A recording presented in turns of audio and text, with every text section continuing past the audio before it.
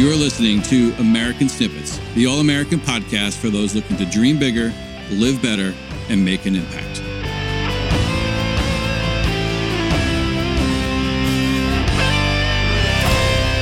What is going on, everyone? Welcome back to another episode of American Snippets. This is episode number 180. Hey guys, so this week we are bringing you another sort of special edition. If you remember, if you caught an episode we did way back when, I don't remember what episode number it was, we did with Eric Post. You can find him online, Eric Post American. We brought him and his team onto our platform this week for a different reason, which I'll get into in a minute. Let me give you a little backdrop on Eric and what he's up to. I ran into Eric last week while we were both in DC attending the peaceful protest portion of things that happened that day. And Eric has been somebody that Dave and I have respected and chatted with for some time now. He's a former Marine. He lives out in Portland, Oregon. He was going about his life after service, building several successful businesses, giving back to his community when the tide of things turned in this country. And he experienced firsthand the fallout of the riots and the anarchy and the chaos in Portland. He did his best, his way, to go downtown and attempt to understand what's going on and connect with people from all sides of things. He made every effort to sit down with people from the BLM movement, even trying to speak to people from Antifa who were creating the carnage and destruction, talking to people whose family members or friends were actually killed by police officers, and talking to police officers from the other side of it. He just started this whole committed process to understanding what's going on and documenting things for further review down the road in an attempt to understand it and explain it, the humanity behind it. We really like Eric. He's just a good guy. And when I caught up with him in DC, it was a pleasure to sit down and speak to him more in depth on this and compare our experiences in DC. And when he went to go live on his page, he's pretty popular out there, especially on Facebook. He's got a good platform. People really connect with him. He gets a lot of interaction. He went to do a live with his team and just go a little more into detail on what he experienced and his thoughts on the afterthoughts of what he experienced in DC, only to discover that he has been banned from going live on Facebook for violating whatever policies it is that they hold that they don't agree with, that he holds. So all we could do was offer him our platform to go live and share his thoughts on the aftermath of DC and what it was like and what it all meant to him and his team to be out there yet again, in the midst of it all. And this is the conversation that they had.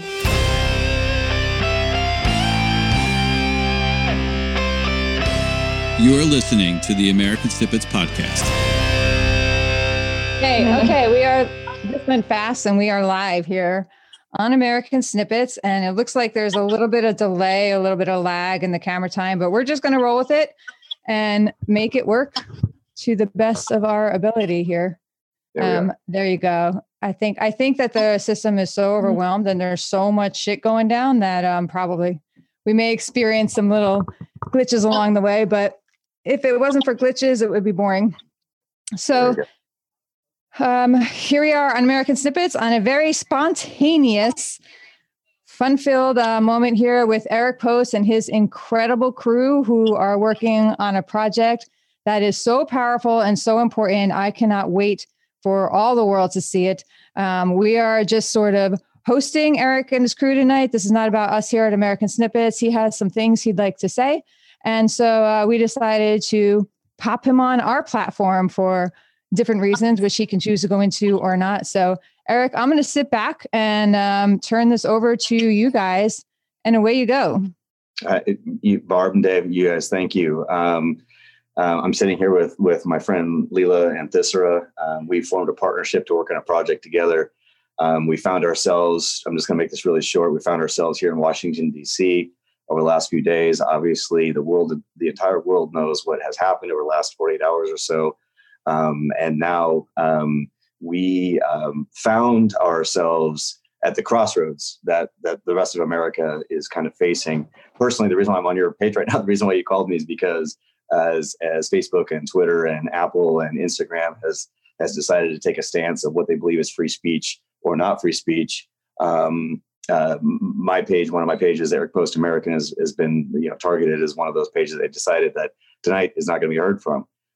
We had planned to do a little live discussion, as we did last night, about the power of diversity of thought, about the power of exploration of human frailty, about the power of people coming together, and about the power of listening and being willing to reconsider. Listening and being and at that moment, there's been companies and people that have decided that free speech is only free if it's agreed upon.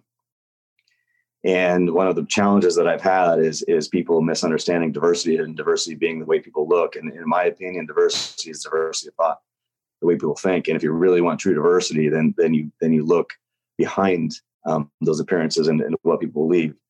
Right now, when we see that private companies are banning the president of the United States of America, supposedly in the land of free speech, supposedly under the guise that everybody here has the same rights, we're kind of at the crossroads where there's a certain group of people, and I just posted on my page, and now it's maybe going to be seen, maybe it's not, but I'm just going to say it this way, and I posted on my page: if anybody's thoughts, if anybody's beliefs are predicated on the demise of somebody else's, then you just guaranteed your own failure. And right now we're seeing a group of people believe that by taking power over and by censoring is a way to a victory. I'm telling you right now, it's not a great idea. And disenfranchising half of America in 48 hours is not a great idea. And I'm telling you, America's divided. And instead of encouraging that divide and going for a win just based on your own tribe, it's as sad of a moment as I can possibly experience. Thesra, what are your thoughts, my friend? I think what's really indicative of our team and why we represent something that we believe in is that, I didn't choose Eric and Leela because they thought like me. I chose them because they didn't think like me, and I wanted to know why that was. And the polarization, when you look at today's the voting and the record-breaking turnout, you see that polarization is so palpable at the moment. And instead of preaching that same rhetoric to your own side to just galvanize your own side, it's how are you reaching across the aisle? As people, not as politicians, as people. And if that cannot happen, then we're in grave danger, because it's consistently going to keep building, and it's going to boil over one day. It's boiled over today, my man. And that's going to be. We were in an interview today where we sought out this individual here. We were referred to him. He was an intellectual guy who didn't view the world probably the way I did. He's a black guy with obviously maybe left-leaning views, and we had an instant mutual respect because we were independent thinkers. And one of the things that I learned from him today was the difference in leadership. He made this little teeny distinction. I wrote down in my book about the difference of leadership. And today, what's more important than ever is we want stewards. We want people that care for us. We don't want dictators and leaders, right? We want stewards. And what I'm seeing from the government as it's going over, and what I heard from honestly, now President-elect Joe Biden the other night when he talked, I didn't hear leadership. I heard divisiveness. I heard him galvanizing a base against another base. And I have concerns when right now I feel like we need stewards. We need people that care for all of us, not part of us. And that galvanization, you could say the same thing about what Trump is saying as well. And I think that we've assigned ourselves to groups that represent a lot of what we believe is morally right. And a lot of that has a basis and it has a purpose, and that group is very protective for us.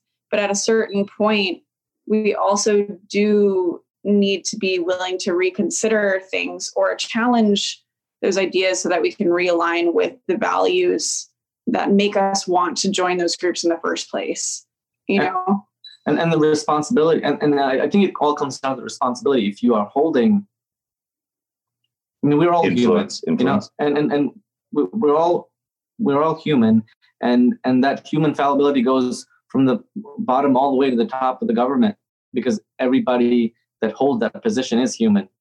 But there's a certain responsibility when it comes to governing a nation on all sides, left or right, where just pointing the finger and saying that's wrong and just going back and forth like that has been what has brought us to this point. So if our government officials cannot do that, then I feel that we have to take on that role of being more attentive and having a discussion and trying to, instead of trying to see that if we are right or wrong, asking the other person why they think that way so we can actually understand them and having that empathy to realize their struggles. And there is that responsibility. And also kind of on the flip side, in terms of censorship, I definitely, in this project, we all have different political leanings and different experiences. And I definitely lean more to the left. But at the same time, I'm really scared by all the censorship that's happening right now. And it's censorship that in some regards I could regard as, you know, that's the other party. So I think a lot of people are celebrating that as a win. And I see that as so scary. Short-sighted. Because it sets a precedent for what could happen to any of us. And free speech is free speech. And it's not that I agree with everything that was said, but it does really give me pause. I've come to really respect Leela and Thisra because we challenge each other. And we're honestly, part of the reason why I joined this team is to want to be an example of the power of diversity of thought. And when people align themselves in an echo chamber of their own thought, and algorithms are designed to confirm your confirmation bias and views of the world, and people feel comfortable in only speaking in the type of language that galvanizes the people that agree with you instead of changing the hearts and minds of people that don't, I wanted to be an example. And so I've chosen to surround myself with people that have enough respect for their own selves and their own personal journey and growth to challenge their thinking. I've surrounded myself with people that agree with that. If that's the one thing that we can do is be an example of the power of diversity of thought, I want to do that. And our documentary, Barb, I shared with you the reel of it, what we're doing. This is no longer about protesting what we're documenting. This is no longer about racism. This isn't about police brutality. This is about humanity and the fallibility of mankind. And we've seen it play out 48 hours ago at the nation's capital in historic proportions, when people are so desperate and feel so unheard that they did what they did. And I'm not going to comment on any of the theories around what all happened. I just want to say that the palpable feeling of desperation has been something that I've felt on all sides for months as we've been a part of this project. And if that's the case, then in your own desperation and in your own tribe that's feeling desperation, at least pause and recognize that same level, that same energy is also felt on the other side. And if you don't recognize that, then we're in for a rough 2021.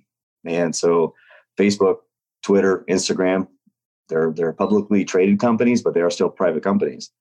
And I've got to be in alignment with myself where my businesses, I don't want somebody to tell me how I will run my business. So I'm not going to condone them for running their business the way they are. But as I posted today, that we've never seen businesses with more control over human psychology and culture than we have with Instagram, Twitter, Facebook, and so on and so forth. And so these are new conversations we've never had before. And if these privately held companies hold so much control that they can silence the president of the United States of America for the entire world, and then choose that, like, the Ayatollah Khomeini still has a voice, is a very dangerous position. And I think everybody tonight should fucking pause and think about what that means. Just pause and not contribute to the fucking noise. Because all this noise that we're having, after the minute that there was something going on at the state, at the capital of the United States, that everybody decided for themselves what it meant, and they started posting about it, and they knew for sure that was right or wrong or whatever. That's noise. And when nobody pauses for self-reflection and nobody does deeper thinking and asks important questions, you're contributing to the noise and you're part of the fucking problem. So really, truly, I'm slightly emotional. I've had some whiskey. I've been trying to figure out what this feels. Barb and Dave, you guys are such human beings, like quality human beings. You care about other people. You know, this word about patriotism gets thrown around. It's not about that. It's about having empathy for other human beings that live in the same country as you. And I'm thankful for people like you. I honestly am. And I feel that more people can really learn from groups like ours, from people like you, and recognize that sort of empathy for other people that exist in your same fucking country is paramount right now more than ever. So thank you for letting me on for just a couple of minutes. No, I appreciate it. Do you have a minute for me to ask a couple questions, or you're banging off right away? Let's do it. And then we're going to go. Yeah. And then go. We'll keep it real quick, just to give people like a better understanding. And again, like you, we haven't been totally blocked yet, but we've been significantly shadow banned or whatever the hell you call it, where we're just squelched and we're actually hearing people are not seeing our stuff. So a lot of people will catch us on replay. But what do you say to people? Like I myself and other people I know who are there, and one person I know who was there, they have a platform, they posted something, and somebody actually reported them to the FBI. And they've been now been reported to the FBI as a terrorist simply for attending and posting his thoughts about it, right? And just attacked. And I've had people who have known me for years done with me like that because I was there. And when I attempted to express it, it was like they just got angrier. Even no matter how I tried to phrase it, like calmly and like my viewpoint and not putting judgments on or just saying this, didn't matter what I said. They were pissed and they're done with me just because I was there. So what do you say to people now who are on both sides of that, right? People who are just trying or maybe want to step forward and try to share what they thought and figure it out together, but maybe are afraid to because they see things like that happening, or just frustrated because it's happening to them. And then what do you say to people on the other side who just instantly, and this goes both ways, right? For whatever issue it is, whatever riot, whatever's happened, it's both ways. Everyone just reacts emotionally and doesn't want to respond. So whatever the issue is, what do you say to people who maybe are just afraid to start because it takes courage to start the conversation, because you get annihilated and called, you're really putting yourself out there. You're jumping in with the sharks, right? But so what do you say to people who are afraid to speak up because they're terrified of being attacked or banned or blocked or dismembered like you? I'll go last. I would say in one regard, for the people that are watching this happen, or even for the people that were there, I mean, we were there, we were up front and center, and still we only saw what was in our immediate surroundings. We didn't see everything, and no one could have. Right. Absolutely. And the more that I think about it, especially in the times that we're in, there are so many points of contention, whether it's talking about COVID or whether it's talking about racial injustice or politics or whatever. If you think about just being at the dinner table with your family or a group of friends or people that you care about, how many people disagree or have differences of opinions? And that's maybe, with COVID restrictions, especially, it's like 6 people are under. And then you think about that in terms of a group of thousands or millions of people. And there are so many intentions there. So it's you can't just make a blanket statement of it was this or it was that. And so I encourage this answer is kind of part of the question of I encourage anyone that is looking at this to be open to the idea of considering that there are those multiple intentions and opinions of what is happening and why people were there. It's yes and, honestly. She's taught me this skill of yes and. The thing that you believe is yes, and there's other existences of realities. Yes, and, right? So giving the people this to the ability to have their beliefs and something existing at the exact same time is now like considered old fashioned. And I don't understand that. Like that's a very powerful position to be able to stay of the world. And you go, and then I'm going to go, then we're going to go to dinner. I just think that we need to be the change that we want to see, and we need to be empathetic enough to understand the other side. And this is not something that we can follow people or leaders on. It needs to grow from within, and to start a movement where everybody that, instead of sitting on the couch and judging what's been said on the news or the media, we need to start to be accountable for the way we interact with our families, with our friends, with the people that see us differently and have opposing views. And that's the start. Otherwise, we're going to keep on just in the cyclic nature of where we've been at for the last. All these things about like, hey, we need to listen and pause and all that kind of stuff. This for me is no kumbaya. This is no like, hey, let's all hold hands and get together and feel warm and fuzzy. And no. The practical nature of coexistence is what I'm talking about. It's practical, right? If I'm constantly needing other people to fail so I feel good about myself, or for my family to succeed, or my business to succeed, that's a miserable place to live from. That's a miserable existence. That's a miserable community and family and state and country, right? I'm not talking about a kumbaya, let's all just get it together. No, I'm talking about from a practical standpoint, right? I remember when I used this when I did an event, when I went to boot camp, okay, Barb, when I went to boot camp, and the very first day as an 18-year-old kid, I'm in the line. I showed up and we're getting off the bus, and the drill instructors are yelling at us. And we're on the bus, and I'm looking around. There's people with brown skin and black skin and white skin and long hair and short hair and freckles and fat and not and all this kind of stuff and different socioeconomic backgrounds. We're all different, right? And then we line up. And in boot camp, what do? The very first day, you take off all of your civilian clothes. They shave your head. They give you one uniform. And none of us left our beliefs behind. We all maintained our own personal beliefs, but we realized that we were stronger together when I fought for hers and his and his and his, and then they fought mine. I didn't strip away my beliefs and leave them behind. I recognized that by us fighting together for all of our fucking beliefs, we were way stronger together.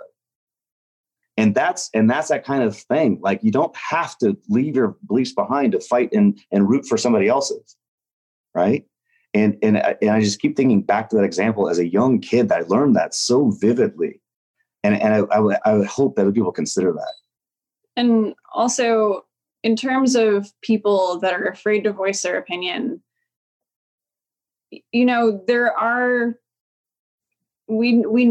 very real repercussions for voicing your opinion, and people are very easily triggered, all of us included, in our own ways. And it is challenging, and I don't know how to answer that for any one person, but I can suggest that a good way to start is to start just by asking genuine questions. Because if you're asking genuine questions, that shows whoever you're talking to, whether you think you agree with them or you don't, it shows them that you're willing to participate in a conversation. It establishes them as your conversation partner.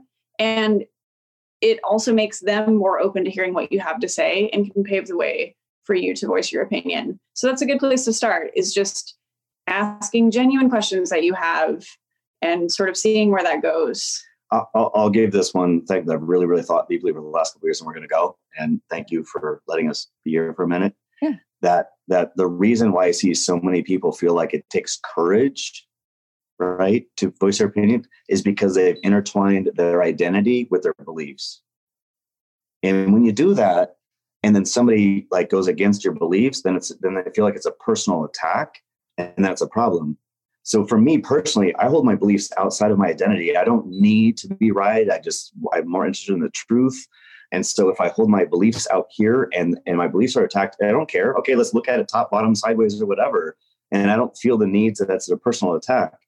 But when somebody intertwines their beliefs and their identity in the world together, then that's a very precarious position. So I encourage people to say, hey, I have a belief, but my beliefs might evolve. I'm okay with being proven wrong. I'm okay with the fact that I might learn new information or be exposed to new ideas that I didn't know before when I formed that belief originally. And now that I've learned this new idea, I have a new belief now. And awesome, I've evolved as a human being, right? Isn't that a much more powerful position to be? So when people think they need to have courage to voice what they believe or to explore new ideas, it doesn't. No, it's a cowardly position to not do it. It's a cowardly position to not explore new ideas and not be willing to be confronted with opposing ideas. That's cowardly. That's not. It doesn't take courage to talk about what you believe. It's humbleness, right? It's humbleness.